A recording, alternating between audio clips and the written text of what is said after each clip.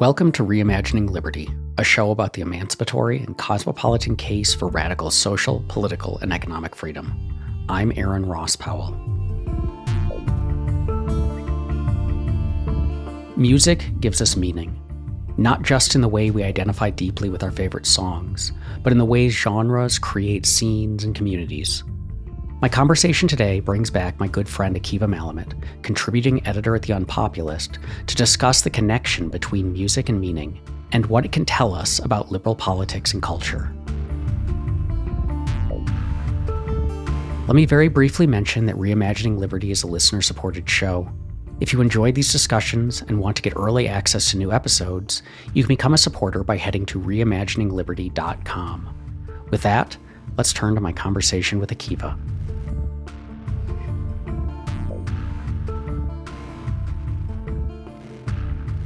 Over a handful of episodes now, you and I have been having a continuing conversation about liberalism and meaning. So why today are we talking about loud music? So I think we're talking about loud music in part because we've been talking so much about meaning. And one of the ways that people achieve meaning in the contemporary world is through musical cultures, through musical subcultures, through the kind of music that they like, reflects something about who they are, what their identity is, what it means to them. Particularly in the heavier end of the music communities, music isn't just something you listen to the way that people listen to pop radio and it's kind of in the background and it's not very important for their identity, but music that's heavier or more intense, heavy metal, punk, industrial music, stuff like that, tends to form an identity. It tends to form a sense of self that is separate from the wider culture and that is very distinctive. And it's important to explore what it is that these cultures reflect for people so that we can better understand how in a liberal society people do find meaning, what it is that they do in order to create cultures that are valuable and important to them without being controlling and domineering, and that give them a sense of purpose and value in their lives. And I think in particular, loud music is a very valuable way to think about that, precisely because it is such a powerful form of thick identity for people, but that doesn't result and actually has norms against domination and social control. Let's bracket the particular loud characteristic right now and just stay on music more broadly for a moment.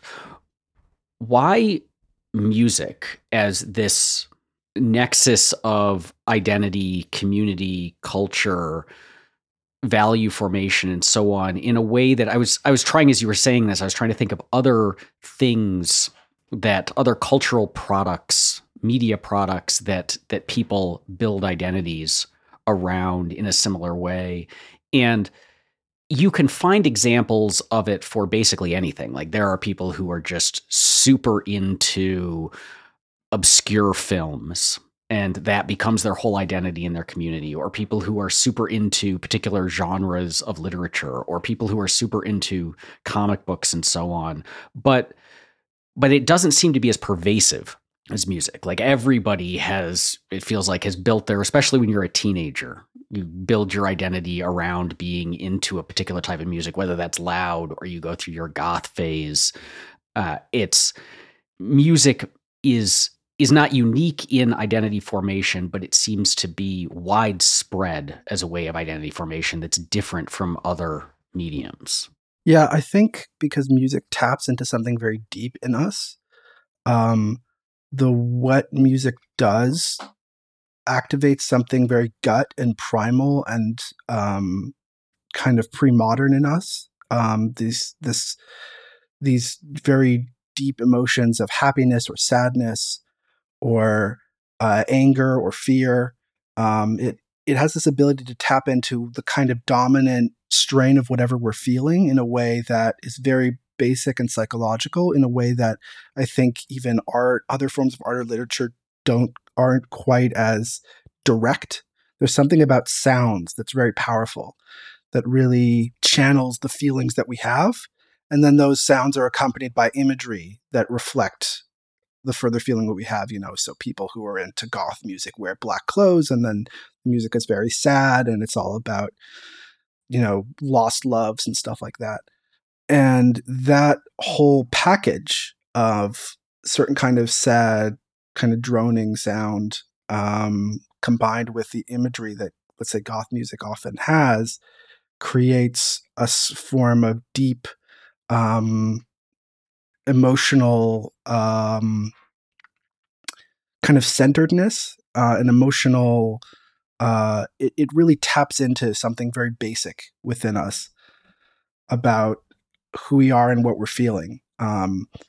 So I think musical forms have dominant emotions. I would say, for example, my favorite genre of heavy metal, the dominant emotion is anger. And so for people who feel very anxious or frustrated, the sounds that conjure up feelings of aggression or of anger, it helps channel the feelings that they have, and it helps center and identify them as someone who struggles with or who deals with certain kinds of feelings. And that centers their identity in a very basic, significant way, in a way that maybe other forms of art don't quite do. Another interesting feature of music as identity formation, though, so we could present what you just said as like the positive way that it forms identity, that it gives us something that we identify with, that helps form our identity, gives us meaning, and so on.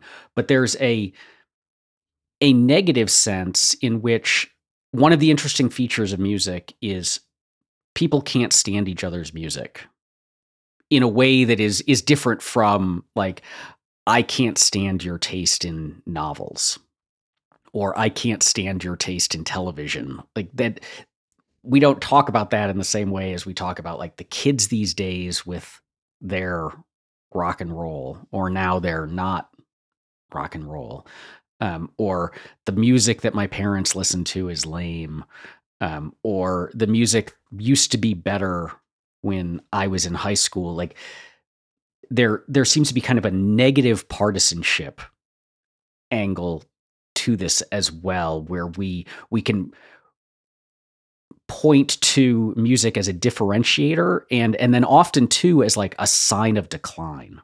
Right. So like your trads and your anti-liberals now, who one of the things that they point to when they're talking about how liberalism destroys culture and meaning is that the music isn't Beethoven anymore. It's the Rolling Stones, and that's a sign of decline. And so is there something too going on with this kind of negative partisanship angle to it?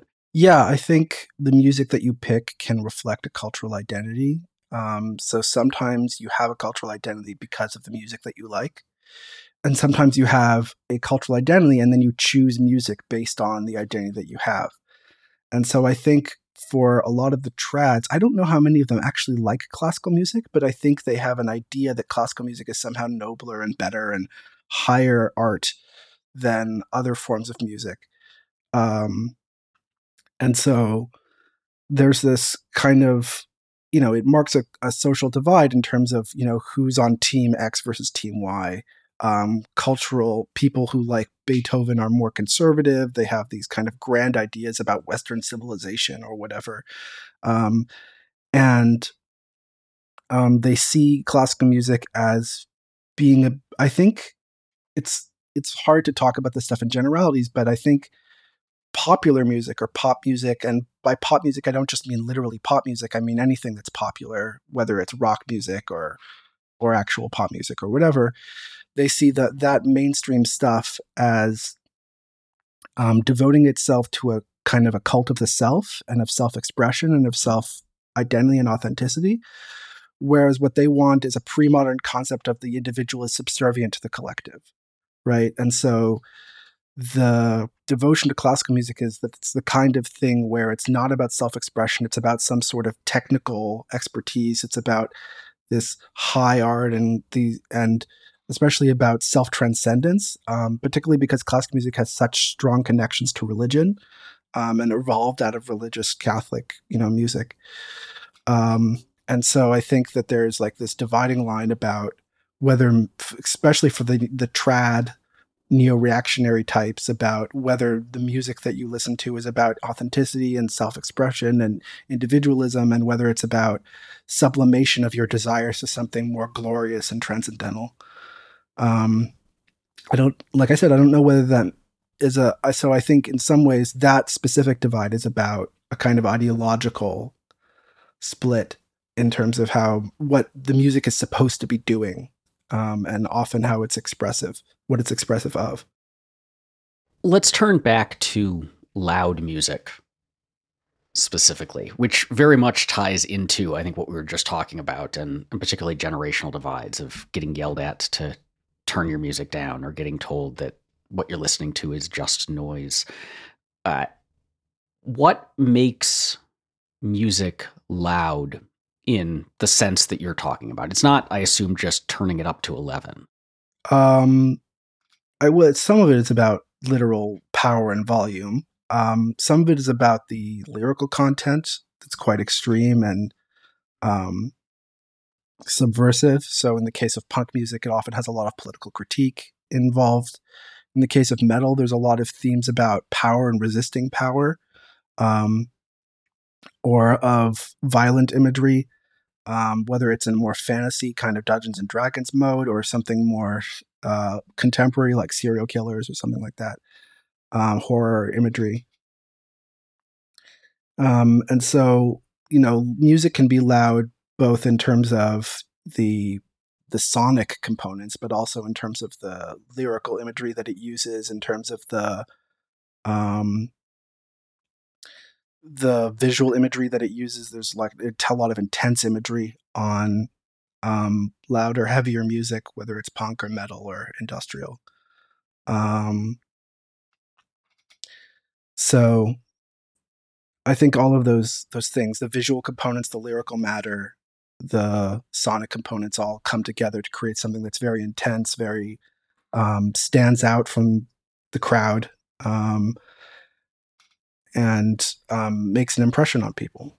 Stands out from the crowd is an interesting phrase, because there's a uniformity to genre in music that is often very pronounced. So punk rock is about not all of it, but certain genres of punk rock are about critiquing the contemporary society, about having strong political views that are outside of the mainstream, particularly a conservative mainstream. But there's also a pronounced uniformity in doing so. Years and years ago, I interviewed for my old show, Free Thoughts, the punk rocker Frank Portman, or Dr. Frank of the Bay Area punk band, the Mr. T Experience. And he talked about being in a punk rock band in the 80s in Berkeley, California, and how every band that they played with was what he referred to as a Reagan band. So all of their songs are about how much Ronald Reagan sucked. And how his band, which every set opens with "We're the Mr. T Experience" from Berkeley, California, and this is a song about a girl. And so all of their songs are just about girls. They were criticized by the Reagan bands for not being a Reagan band, for not taking the politics seriously. And it's in retrospect kind of a humorous dynamic, but there is this, the metal songs all have a particular sound and a particular set of lyrical characteristics, and not in terms of like the tone of the vocals, but also the content of the vocals. The punk rock is the same 3 power chords over and over again for albums on end. So on the one hand, there is this kind of building our identity to be unique among, you step outside of the dominant culture, but then you're building your identity around something that is incredibly consistent to the point of often looking like a really rigid conformity to genre. Yeah, I think you see that very clearly. Like if you go to any heavy music show, like everyone's wearing black t-shirts and especially in punk and metal, people were wearing battle jackets with patches on them. For the uninformed, a battle jacket is basically just a leather or denim jacket with patches on it, but they're called battle jackets because it's aggressive music. And, in the case of metal, people have long hair. In the case of punk, people have short hair. Unless it's long and it's gelled to stand straight up. Spiky. Yeah, right. Although nowadays, like as metal and punk have become more intertwined in various complicated ways, you might see a band that's like half short hair, half long hair or something like that. I remember it was like that when I saw the Dillinger Escape Plan. So, yeah, I think there's a lot of uniformity. I like there's this joke. I remember the cultural critic escapes me now, but there was a story that he was telling about how there's this weird. He was really into Kiss in the 80s, and there was this weird idea of the Kiss Army, where it was sort of like we're all into Kiss and we're all like this army of people into Kiss and we all wear the face paint and the makeup and stuff. And there's this strange idea that somehow we're like distinct because we don't look like other people because we're wearing all this Kiss stuff. But then when we're all together in a group, we all look the same and we all have the same like Kiss idea. Yeah, I think identities are defined both by what they are and what they're not. And so part of what defines heavy music in particular is standing out from the crowd of ordinary folk who aren't dressed like that. But part of what bonds people together and creates an identity is some sense of similarity and of commonality. And so to create an identity, there's the sense that, in order for us to all be kind of members of the tribe, we want to have this sense that we're all looking like each other, that we like the same things, that we're all part of the same unit. And that creates a sense of commonality and of shared understanding, shared identity. That can also result in a lot of gatekeeping about what counts as legitimate membership in the community. Because as soon as you have a community, you have to define the borders of that community. And so you end up having a lot of people within a community say that some form of version of that thing is not legitimate, even though to an outsider, all of this stuff is the same. Like the punk singing about girls is still punk music. It's just about girls. It's not pop music. And so like it's all sort of a relative vantage point. Yeah, I think like cultures depend on defining in and out, in groups and out groups. They depend on to have a sense of self and sense of identity. They need to say what counts as that identity. And people who who are more rigid and dogmatic in their personalities will define that identity in particularly in fairly narrow terms. And so then the people who are entrepreneurs or rebels in their personality will often not only rebel against the wider society and join this musical community, but then rebel against it again by being different within their community. So like famously, Henry Rollins in the 1980s grew his hair out because everyone else had short hair. And he wanted to piss people off because punks hate the hippies, as we discussed in a previous episode. So, I think people look for a sense of being different, but also for a sense of solidarity. And they rebel both against the people who make them conform, but they also rebel against the people who they think are breaking with the norms of the solidarity that it is that they want to create, the form of community that they do want.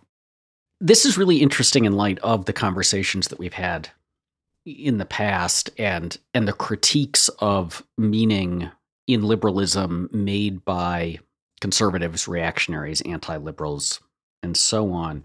Because what it sounds like is within these tight genre-based musical communities, they have reproduced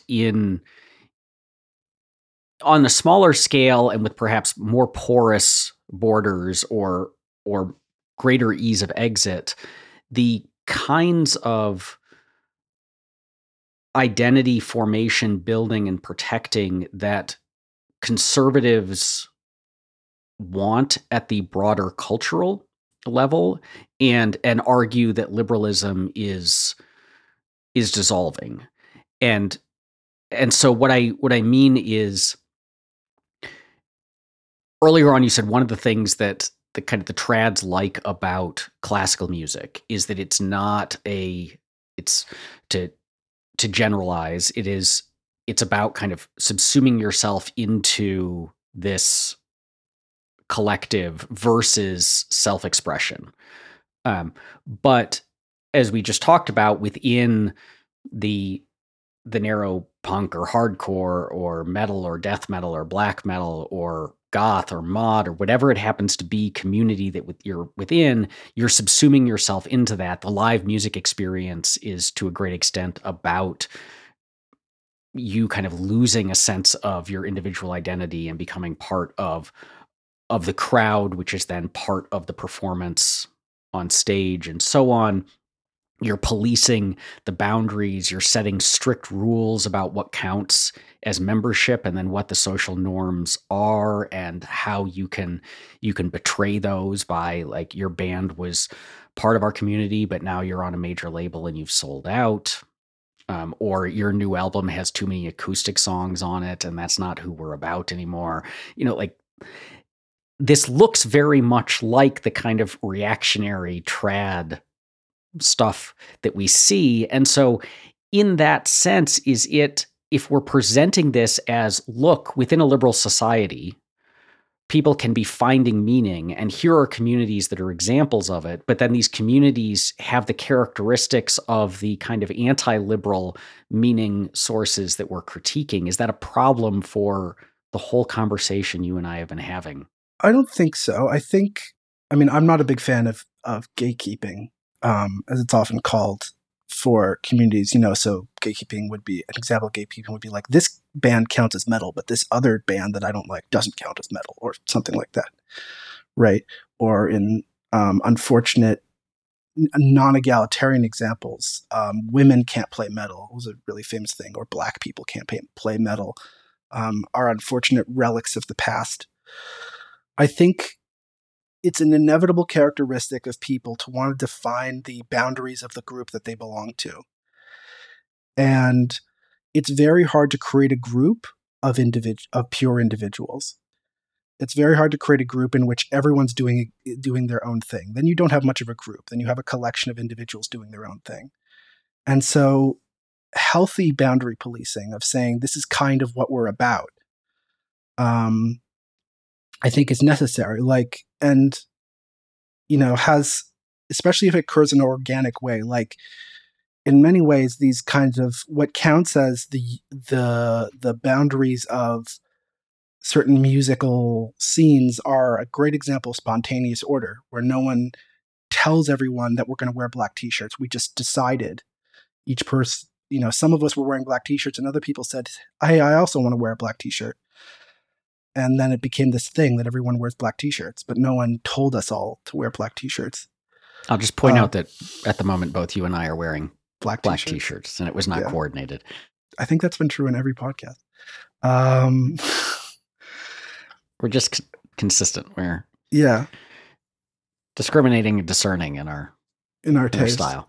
Yeah, I'm very discerning in the fact that like 90% of my wardrobe is black.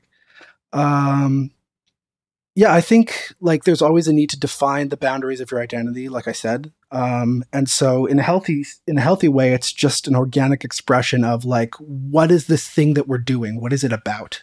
What distinguishes it from other people? Well, it's about wearing black t-shirts, and it's about loud music, and it's about like some certain things. In an unhealthy form, it can create reaction by saying that the boundaries of this thing that we're doing can never expand, can never change. And so you get reactions against, no one who's into metal can have short hair, or no one who's into punk can have long hair, or metal albums can't have ballads on them. That was a huge thing for a while. Or if they do have ballads, then it's glam metal. So, there's healthy and unhealthy boundary policing, I think, is what I'm trying to say. And to some extent, you need different. The problem is that the people who like to police boundaries tend to be very conservative, and the people who don't like to police boundaries tend to be more accepting. And there's some kind of spectrum here of like what counts as the thing that we're doing, what counts as not the thing that we're doing. tend to be on the more inclusive side.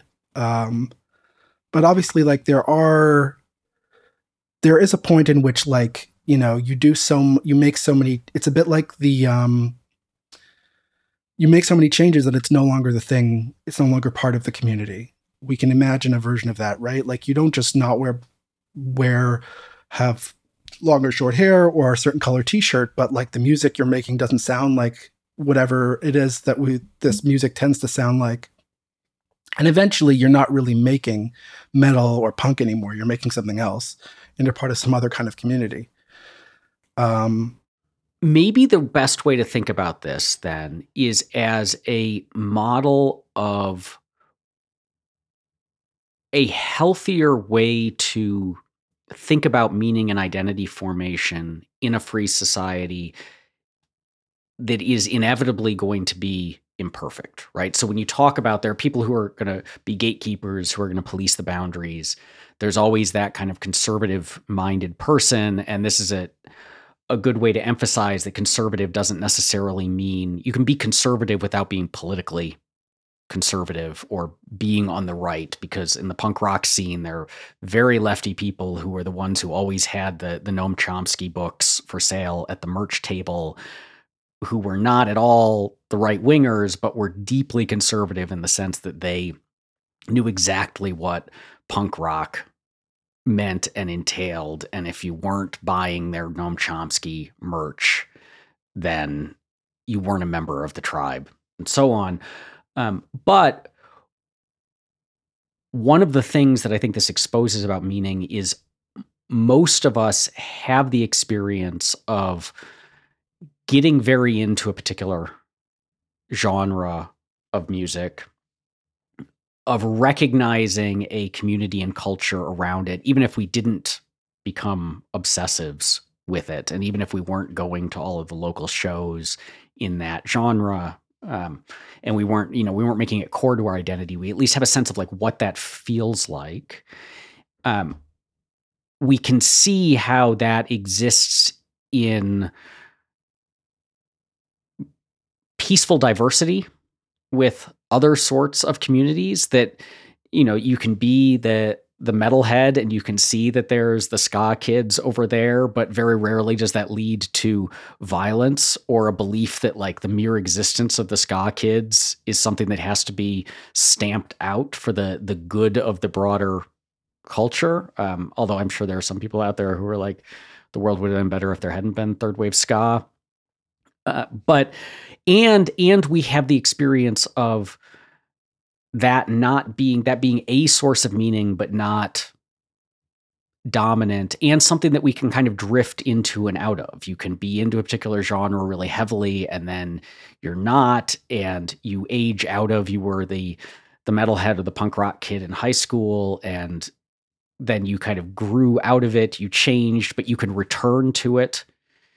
You can listen to those albums again and feel that sense of belonging again, but in this healthy and porous and dynamic way that does not depend upon uniformity.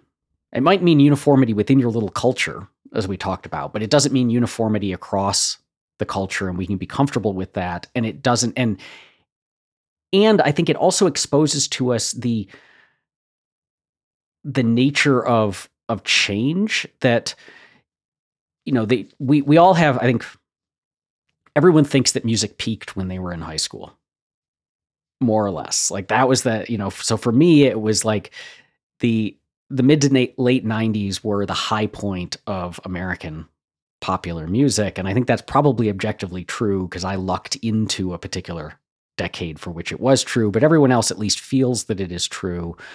But we recognize that shifts, right? And that things are different.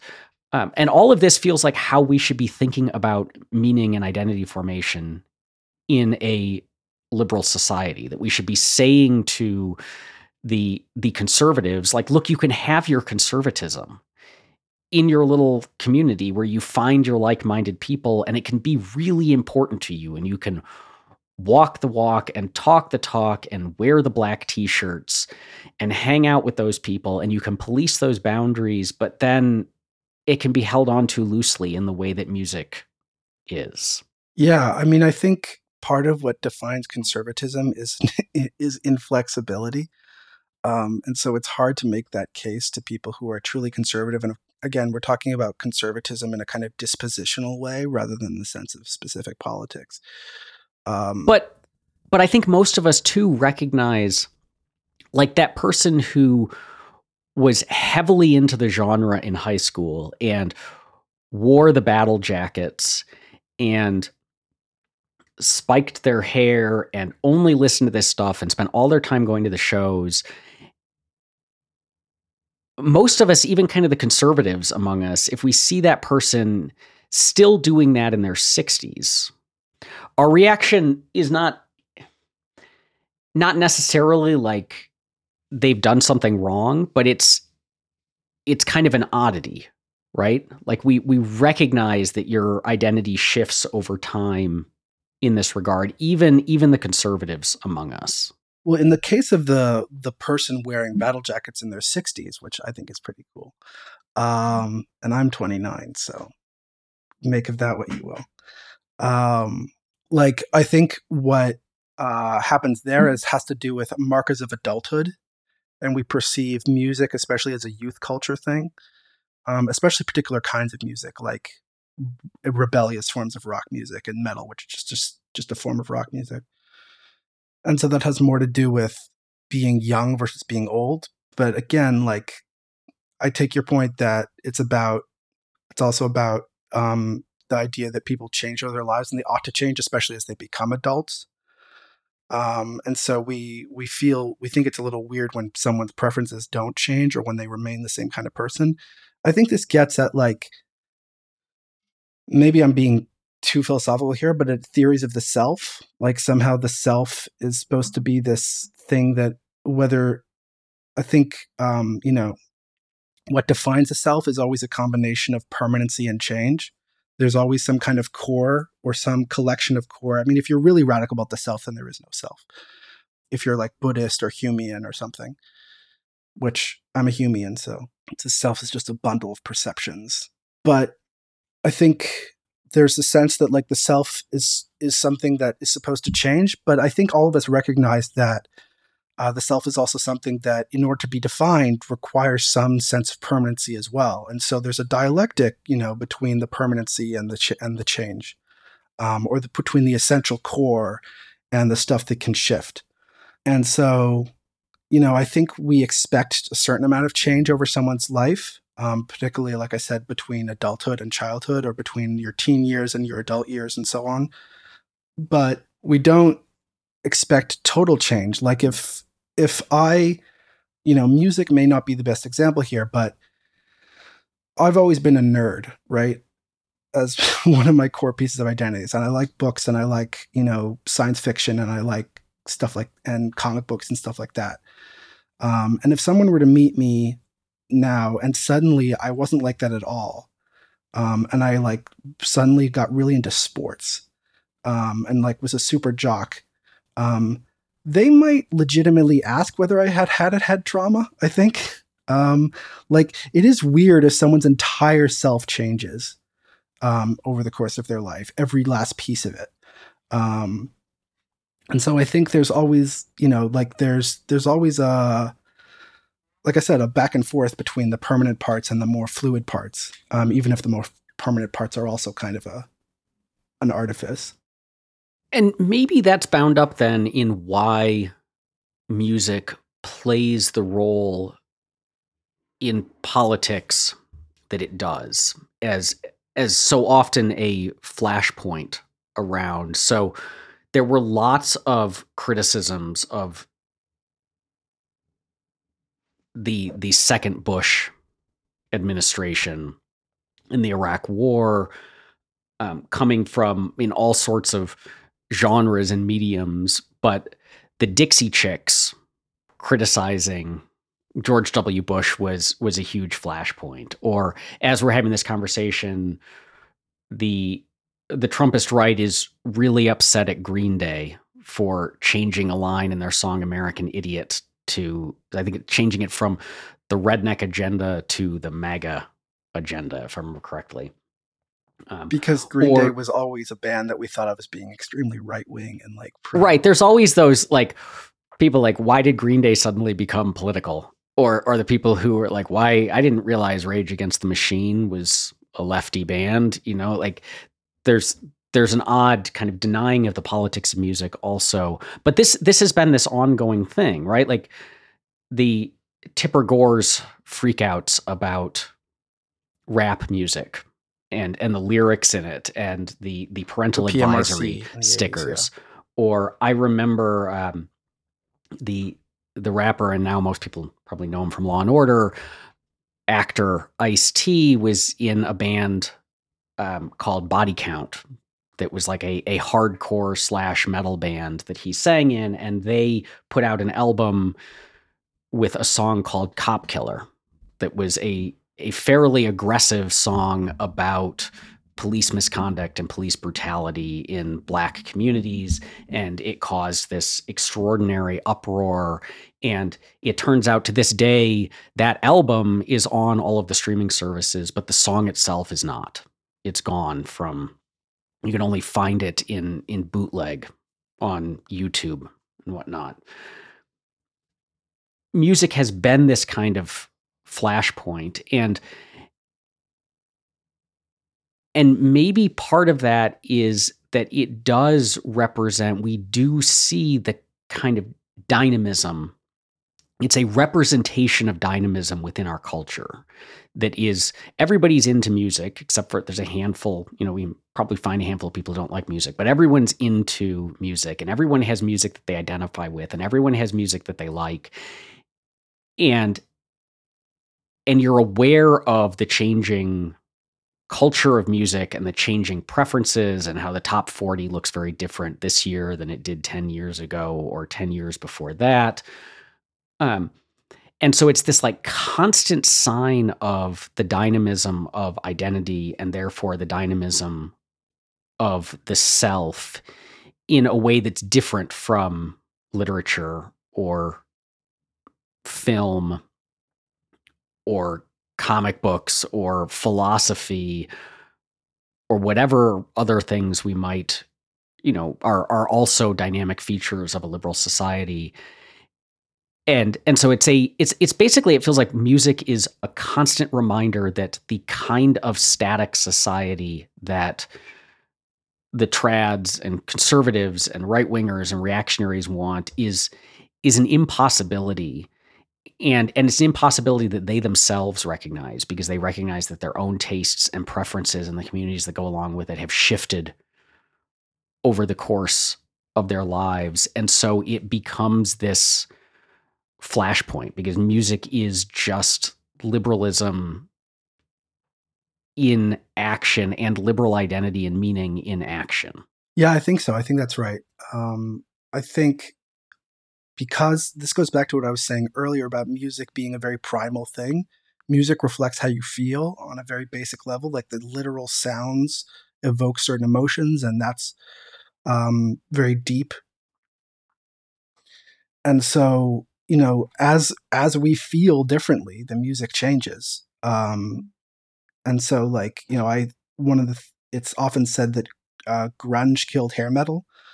And so, you know, you can see that in action, where music that was all about partying and having sex became this very introspective, like, what is the world? What am I here for? You know, kind of, I feel bad.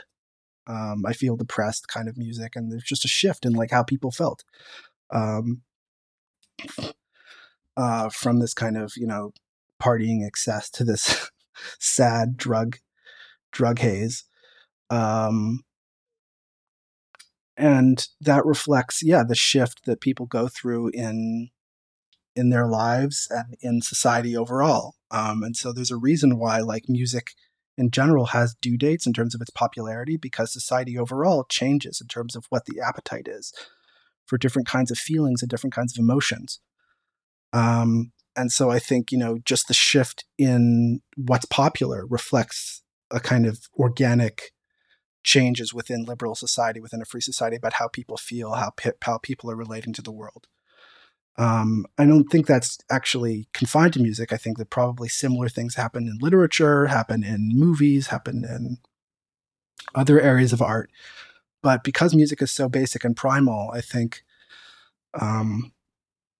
there's something very deep and reflective in it about the nature of change, and how change is this consistently, change is constant. Changes, was it Heraclitus who says you never step in the same river twice? Because there's like new water as the river flows. So that it's this continuing thing, and that for sure reflects something fundamental about society. And I think it's not surprising then that, conservatism in many ways, small c or big C, is about looking backwards. It's about, in the famous words of William F. Buckley, standing athwart history, yelling stop. And it's not surprising that, conservatives and reactionary types tend to want to preserve music from an earlier era and say the music that we listen to is a kind of frozen snapshot of society. It's society at this point in time rather than in the current point in time in which we actually live. Because what they want is not to do their own thing. They want all of society to be marching to the same drummer. And, as we've discussed before, a lot of this stuff is not just about having conservative preferences, but about everyone else reflecting your preferences.